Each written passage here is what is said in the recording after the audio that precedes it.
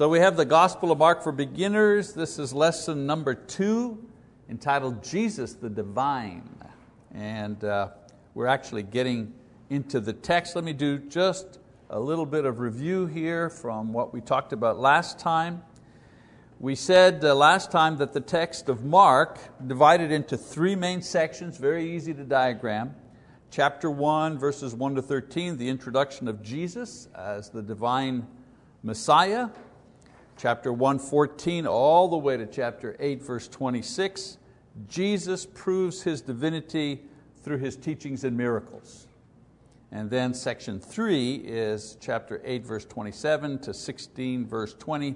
Jesus proves His divinity through His death, burial, and resurrection. So a very simple division of the book of Mark. Simple, straightforward book whose only purpose is to present Jesus as the divine Son of God and then present you with a decision based on this truth. It's a very evangelistic type of book, the book of Mark. All right, so let's begin with the introduction of Jesus Himself. Chapter 1, verse 1. The beginning of the gospel of Jesus Christ, the Son of God. Boy, Mark doesn't mince any words, does he? He gets right to the point in verse number 1. It's like the statement of a premise.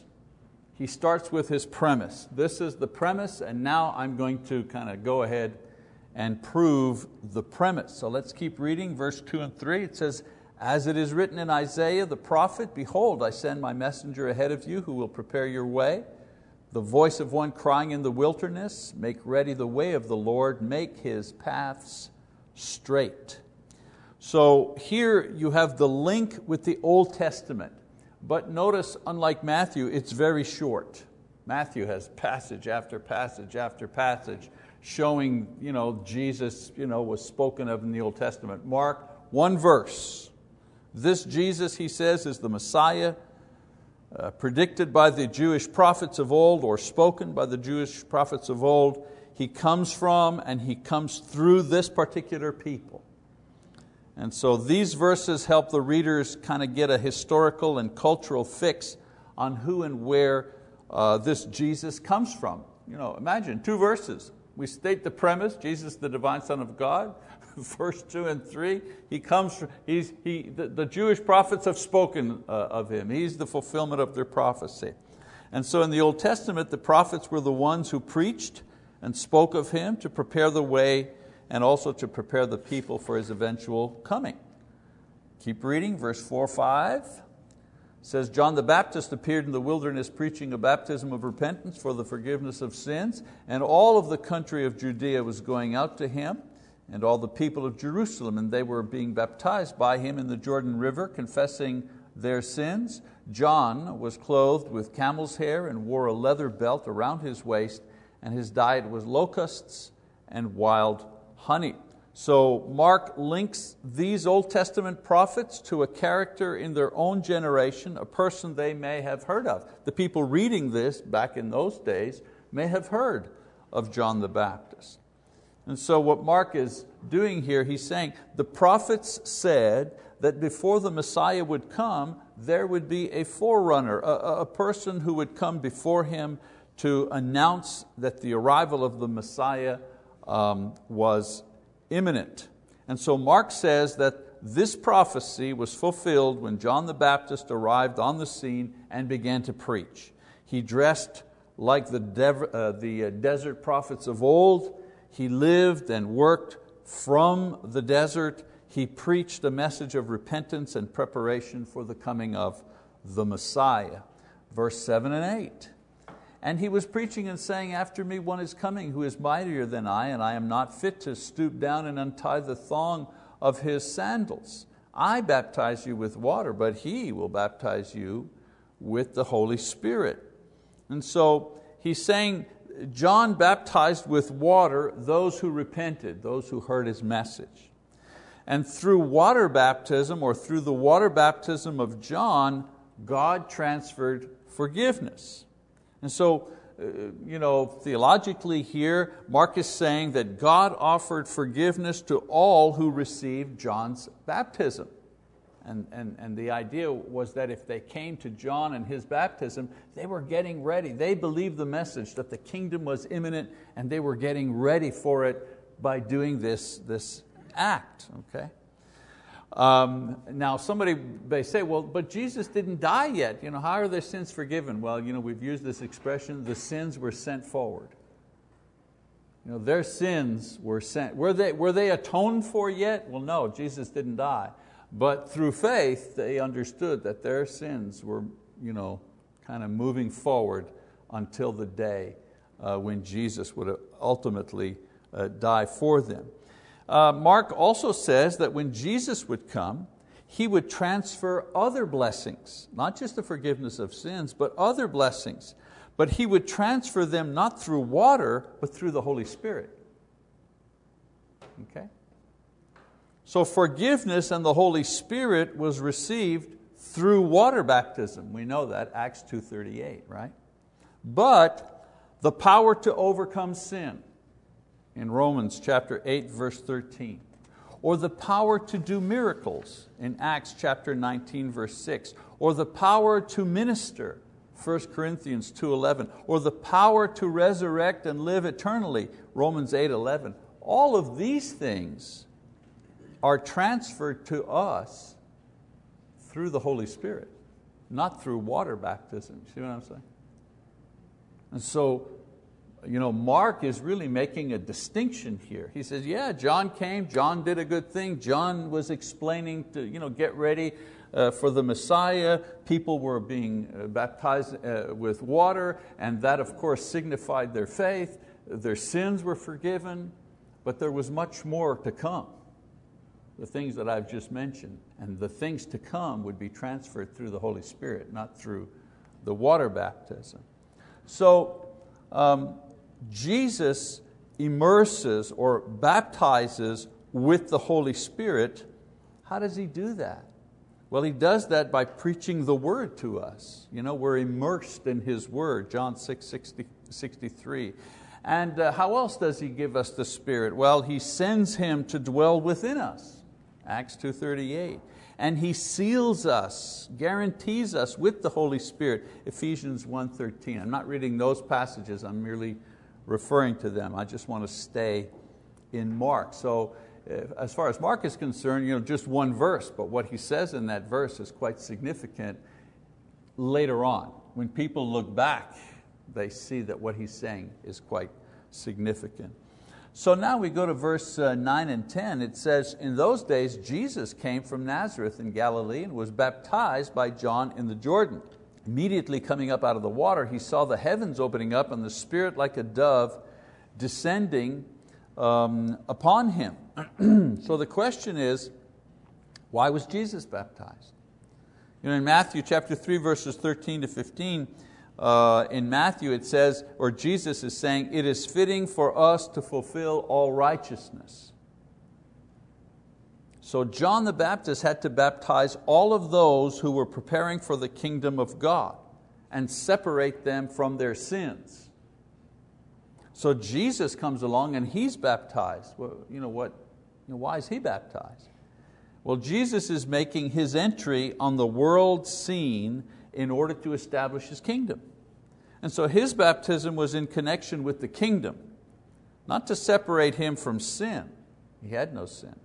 But rather His separation from His family, His separation from the world, His separation ready to do the work of God and to pursue His ministry. So His baptism signifies the beginning of His public ministry and the end of His private life. Now His baptism legitimizes and blesses every one of John's baptisms as well. Because John is promising when the Messiah comes, he's going to baptize with the Spirit. And so what happens? The Messiah does come. The Messiah is baptized like a good Jew, but then there is the witness of the Spirit about Jesus' baptism, which then confirms everything that Mark was, or that John was saying would happen in the future when the Messiah would come. So verse 11, and a voice came out of the heavens, you are my beloved Son, and you I am well pleased. So John pointed to Jesus as the one who was spoken of, the one who was to come. Now the Godhead itself bears witness to this. All of the Godhead is represented here. The Father speaks. He calls the Son beloved because of who He is and what He will do and how it will affect others. The Son is incarnate, meaning He is visible as a Jewish man. And the Holy Spirit appears as a dove. It's the only time in the Bible that all three appear and are manifested at the same time and in the same place. Very unique moment, the baptism of Jesus. And why wouldn't it be? I mean, He's stepping forward. This is His introduction. You go to a show and they introduce the star of the show, the band is playing, lots of fanfare, the lights are flashing, right? A big introduction. Well, this is a pretty big introduction. The Godhead is present in visible form. Verse 12 and 13. And by the way, this, if you're wondering what kind of study is this? Well, this is a textual study of Mark, line by line, verse by verse. I'm going to cover every single verse until the end. That's why I'm reading all of them and we're kind of moving through it. And that's why I'm saying to you, read ahead. It's not a long book. You'll be familiar with the material. So verse 12 and 13, it says, immediately the Spirit impelled Him to go into the wilderness. And He was in the wilderness 40 days, being tempted by Satan, and He was with the wild beasts, and the angels were ministering to Him.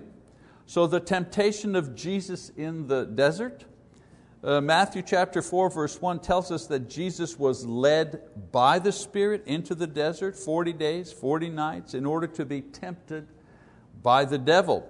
And in Luke chapter 4 verse 1-2, Luke says that He was continually tempted while there for 40 days and 40. It's not like He was kind of hanging around for 40 days and 40 nights and then on the last day Satan shows up. No. He was continually tested, if you wish, for the 40 days and the 40 nights. We get a glimpse here, a glimpse of part of what He experienced. So we have a record of the temptations, but the full impact came as Satan continued to tempt Him as time wore on. They talk about the wild beasts. The wild beasts could be the evil spirits. Now, we have to understand the word tempt means many things. It can mean, in the way that it's written, it can mean to test or to examine. So to tempt doesn't only mean to seduce. Okay? The word in the Greek does not just mean to seduce someone. Because when you're seducing someone, what are you doing? You are what's the word I'm looking for? You are locking in, if you wish, to some evil in that person and trying to get them to compromise themselves. Seduction, a temptation, some evil within the person, lust or greed or whatever, right? Well, this is not what is happening to Jesus. He's without sin. He has no sin. There's nothing in Him to appeal to. Okay? So Jesus is being examined. That's the test. He's being, when you go to school, you're having a test. Okay? So Jesus was being tested. He was being examined concerning sin. Jesus, God's Son, could not fail in being able to resist sin, but He had to experience the suffering that goes along with the test. He was tested and examined like we are. Hebrews 4 verse 15. So there was a physical test, 40 days and 40 nights in the desert. There's the hunger and the weakness, the loneliness, the beasts. Then there's the moral test, confrontation with Satan. Now someone says, well, if Jesus couldn't fail, why the test? Perfectly good question.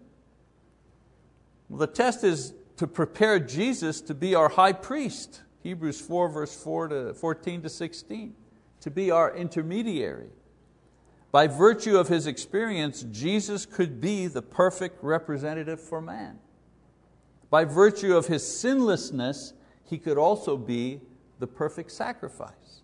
And then by virtue of His experience, He could perfectly sympathize with men's problems. The Lord understands what it's like to be weak and hungry and tired, and so on and so forth, and then face an exam, a test, a temptation, a moral dilemma. He understands that. Okay. So in verse 13b, it says, the physical test, sorry, there we go. God ministers to him after the testing is over. I didn't read that. They provide food. He really suffered physically. He needed the food. And the angels are there. He suffered emotionally and spiritually, and he required the company of other beings who understood his ordeal. He doesn't have any apostles yet, no disciples. His family doesn't get it. He's all by himself. So the angels are there to comfort him. So a couple of things. Jesus' temptation offers a couple of good lessons for us in our Christian walk. The first one is be careful. Be careful when you get to a peak spiritually. We're especially vulnerable after a spiritual or physical or emotional peak. For example, Jesus' baptism was a peak, was a high point in the beginning of His ministry. And pride would be a danger. Okay?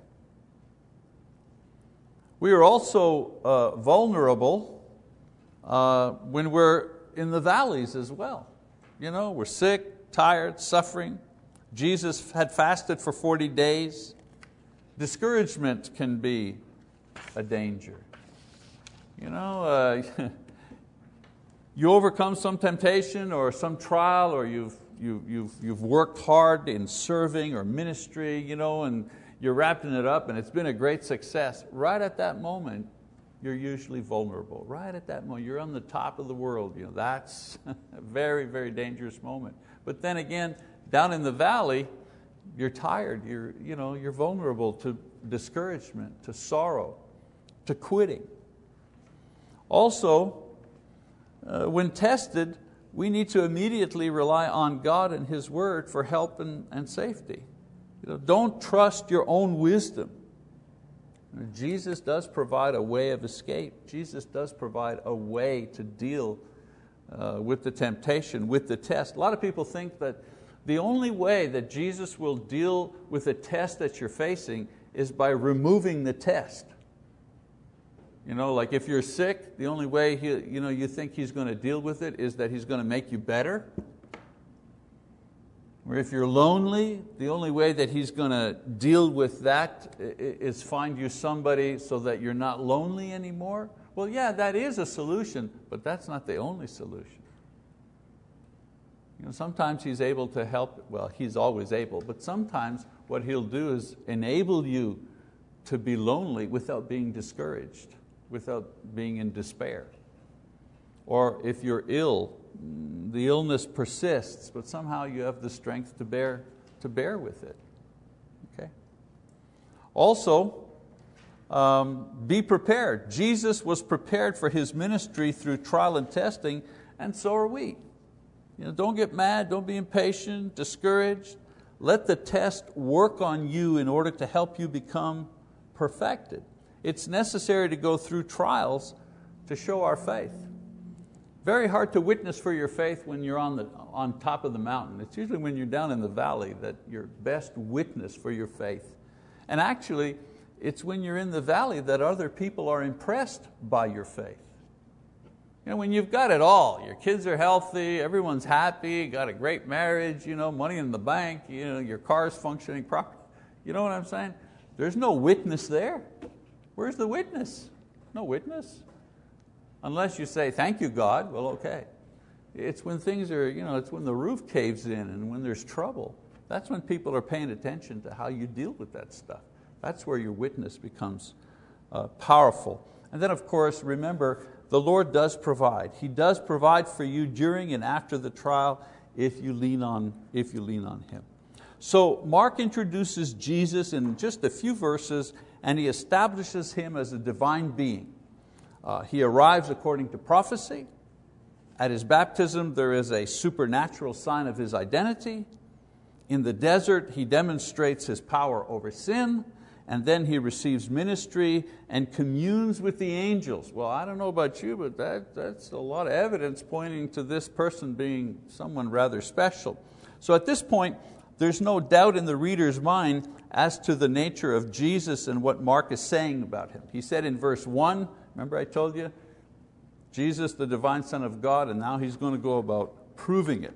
Okay, so now we're going to move on to Jesus' divinity proven through miracles and teaching. Jesus Himself will establish His divine authority by announcing the time and the terms of salvation. Imagine, who other than God has the right to determine when and how people are going to be saved? Who other than God has the right to say to people, this is how you go to heaven? So this part of Mark, Jesus begins to do that. So let's keep on reading Mark 1. Now after John had been taken into custody, Jesus came into Galilee preaching the gospel of God and saying, the time is fulfilled and the kingdom of God is at hand. Repent and believe the gospel. Again, notice Mark, 4 or 5 words talking about John the Baptist. He talked about John the Baptist and now it says, okay, he's in prison, and he just keeps rolling along. It doesn't spend any time, no details. So here the key is, what's he preaching? So John preached, prepare, the time is coming. Jesus preached, the time is now. That's the difference in their preaching. So the term fulfilled equals, a cup is filled to the brim. And so Jesus begins to preach, the time is now, after John the Baptist is arrested. That's the point that Mark is making. The core of his message was, now the kingdom of God is at hand and salvation is at hand. And the response to him and his message at that time, belief, verse 15, repentance, verse 15, and then baptism, John chapter 4, verse 1 and 2. That's how people were responding to Jesus' preaching. They believed Him, they repented because that was the message, the kingdom is at hand, repent. And people were being baptized. Jesus carries on John the Baptist's ministry of baptizing believers. All right, so today the message is fuller, it has more details, but essentially pretty much the same. Now is what do we say? Now is the time to be saved. And the response pretty much the same, isn't it, in 2016? People who hear the message, how do they respond? They believe, Mark 16:16. They repent, Acts 2:37-38. They're baptized in the name of Jesus, Acts 2:37-38. Hasn't changed. We mentioned that young teenage boy. He was baptized this week. Mike Coghill baptized him this week sometime. He did exactly the same thing that, Bud, how long have you been a Christian? 50 years? 60 years? Even more. I didn't know you were that old, but anyways. So 70 years ago, this brother became a Christian. How did he do it? Well, he believed and he repented and he was baptized. And so fast forward 70 years, a young preteen out there, he wants to become a Christian. How does he do it? Exactly the same way. Nothing has changed. Okay. So Jesus establishes His authority by announcing that salvation is possible, it is at hand, and He also establishes what the proper response is going to be. This is what you have to do. Verses 16-20. As He was going along by the Sea of Galilee, He saw Simon and Andrew, the brother of Simon, casting a net in the sea, for they were fishermen. And Jesus said to them, follow me, and I will make you become fishers of men. Immediately they left their nets and they followed Him. Going on a little further, He saw James, the son of Zebedee, and John his brother, who were also in the boat mending the nets. Immediately He called them, and they left their father Zebedee in the boat with the hired servants and went away to follow Him. Now remember, Mark is recording Peter's recollections of his life with Jesus, and so here he briefly describes his call along with his brother and other local fishermen who were called. It's amazing, I don't want to spend too much time on this, but we mystify the calling of all the apostles. They were neighbors. Some of them were His relatives, cousins. Well, who else would He call? People He knew. people who had followed Him already for a time. So there are different stages in the call of Jesus. This wasn't Peter's first contact with the Lord. For example, this is, I'm not going to read the passages, but I'll give you the pattern. So there's a general call to discipleship, and an example of that is in John 1, 35 to 42. Here, the first contact with Peter has his first contact with Jesus while he and his brother were disciples of John the Baptist. So they were disciples of John the Baptist first, and then they heard about Jesus. And so Jesus begins to teach them personally, first as disciples. Next stage, Jesus calls Peter to a specific ministry. Here in Mark 1:17, the verb follow means to follow closely with a desire to find or to make a search. At first, he follows to be edified and to be taught. Now, he invites Peter to search him to find out who he really is. In searching and finding who Jesus is, meaning he finds out that Jesus is divine, Peter will become a fisher of men. So Peter and the others will want to tell others about Jesus' divinity, and of course they did. And then, third stage, Jesus confirms the call. We read about this in Luke chapter 5. Jesus performs a miracle in Peter's own boat. And this elicits a confession of faith in Jesus' divinity, because Peter then calls Him Lord. Get away from me, Lord, I'm a sinner, I'm not worthy of You. And now this time they don't just leave their boats, they leave everything behind to follow. So it isn't that Jesus is walking along, sees Peter for the very first time and says, hey, you, come follow me. No. Now Peter followed John the Baptist and heard the teaching, and then John the Baptist points to Jesus, and so now he's listening to Jesus, and he sees them, he's around, he knows who He is, so on and so forth. And then one day Jesus says, hey, I need your boat, I need to teach the people, come on, let's get in the boat. Okay, sure, they go to the boat, and He teaches the people. And then Jesus said, well, let's go get some fish. And Peter says, we tried to fish all night, didn't work, we're tired, it's time to go home. But because you say so, because he's been listening to Jesus now for a while, because you say so, okay, sure, out of respect. And what happens, right? He catches this huge catch of fish. Then all of a sudden, he starts putting together everything that John the Baptist said, and you know how it is, you have all the information and then one day it all kind of snaps together and the light goes on. Well, in Peter's boat, the miracle of the fish that he catches, all of a sudden it all snaps together. Oh, wait a minute, you're the Messiah. Oh, and you're here in my boat. Oh Lord, I am not worthy of You, please. I'm a sinner. And so what does Jesus say? Well, it's okay. I'll make you a fisher of men. So it's gradual, just like it's gradual for us. We didn't become Christians the first day we heard the gospel.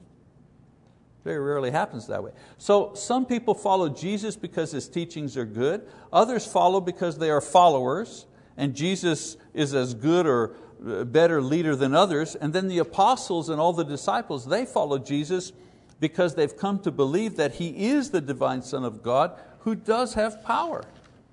So now we begin the section where Jesus will demonstrate His divinity through a series of teachings and miracles. And so Mark, in his style, he alternates between these two aspects in his narrative on Jesus' life. So we go to chapter or verse 21 and 22 where he lists a teaching. He starts with a teaching. So he says, they went into Capernaum, and immediately on the Sabbath he entered the synagogue and began to teach. They were amazed at His teaching, for He was teaching them as one having authority and not as the scribes.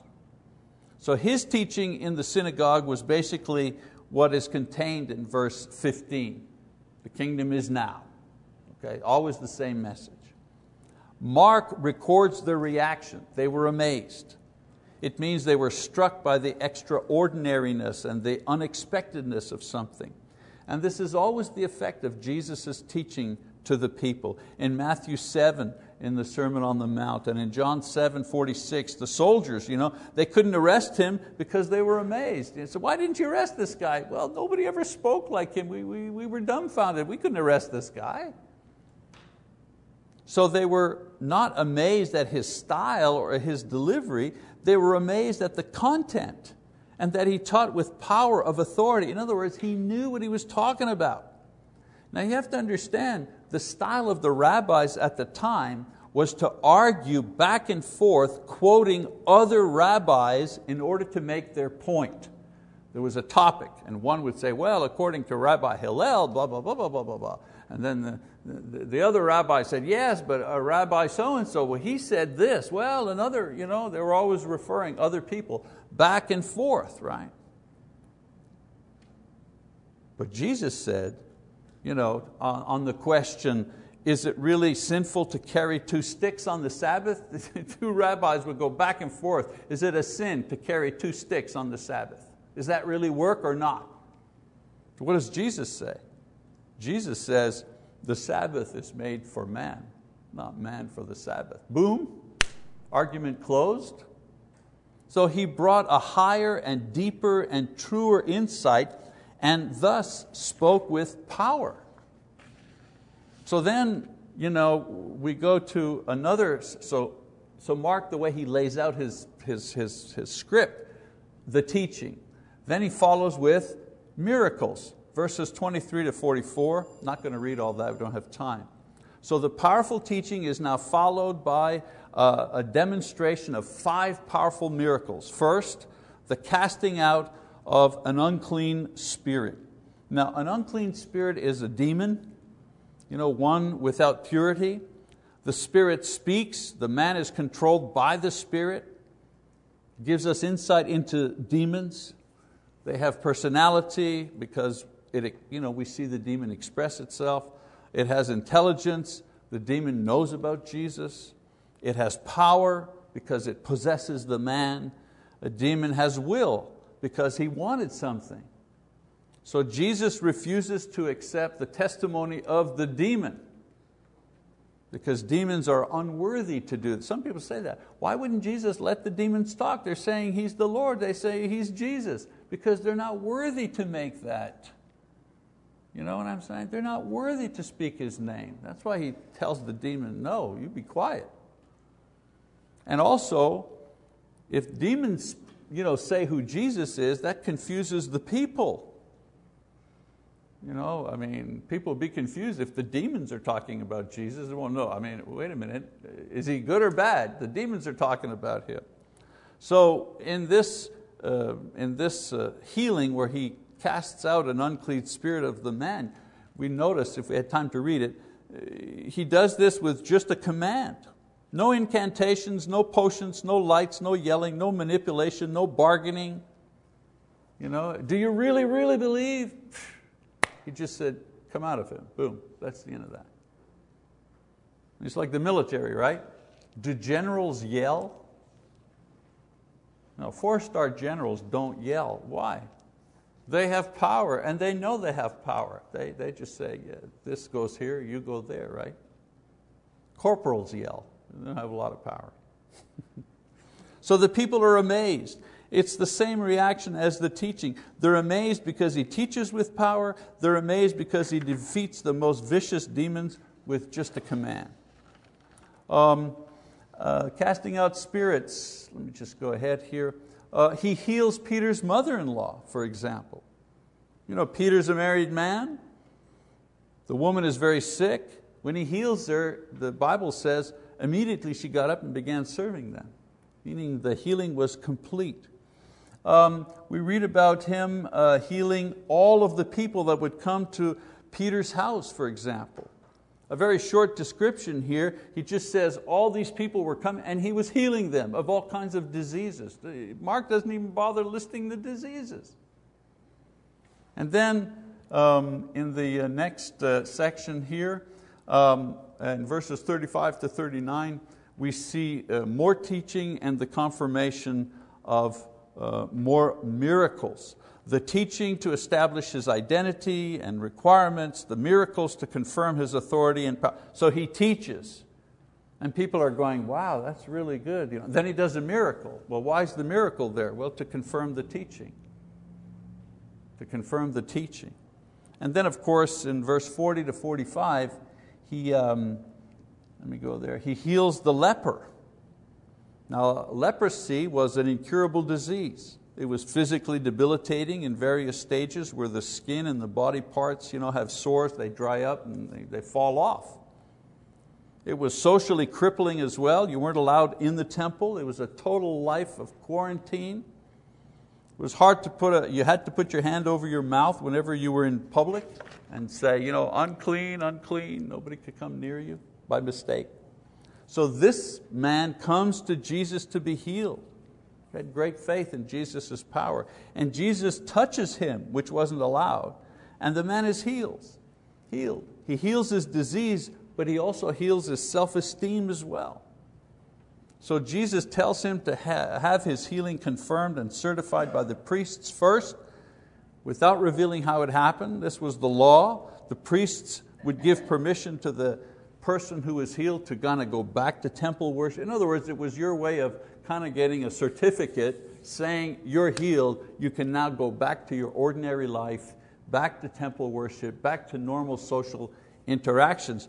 But if we read this passage, you'd see the man was so excited that he couldn't wait, and he created a stir among the public to the extent that Jesus could no longer go into heavily populated areas, or else he'd be mobbed by people who wanted healing.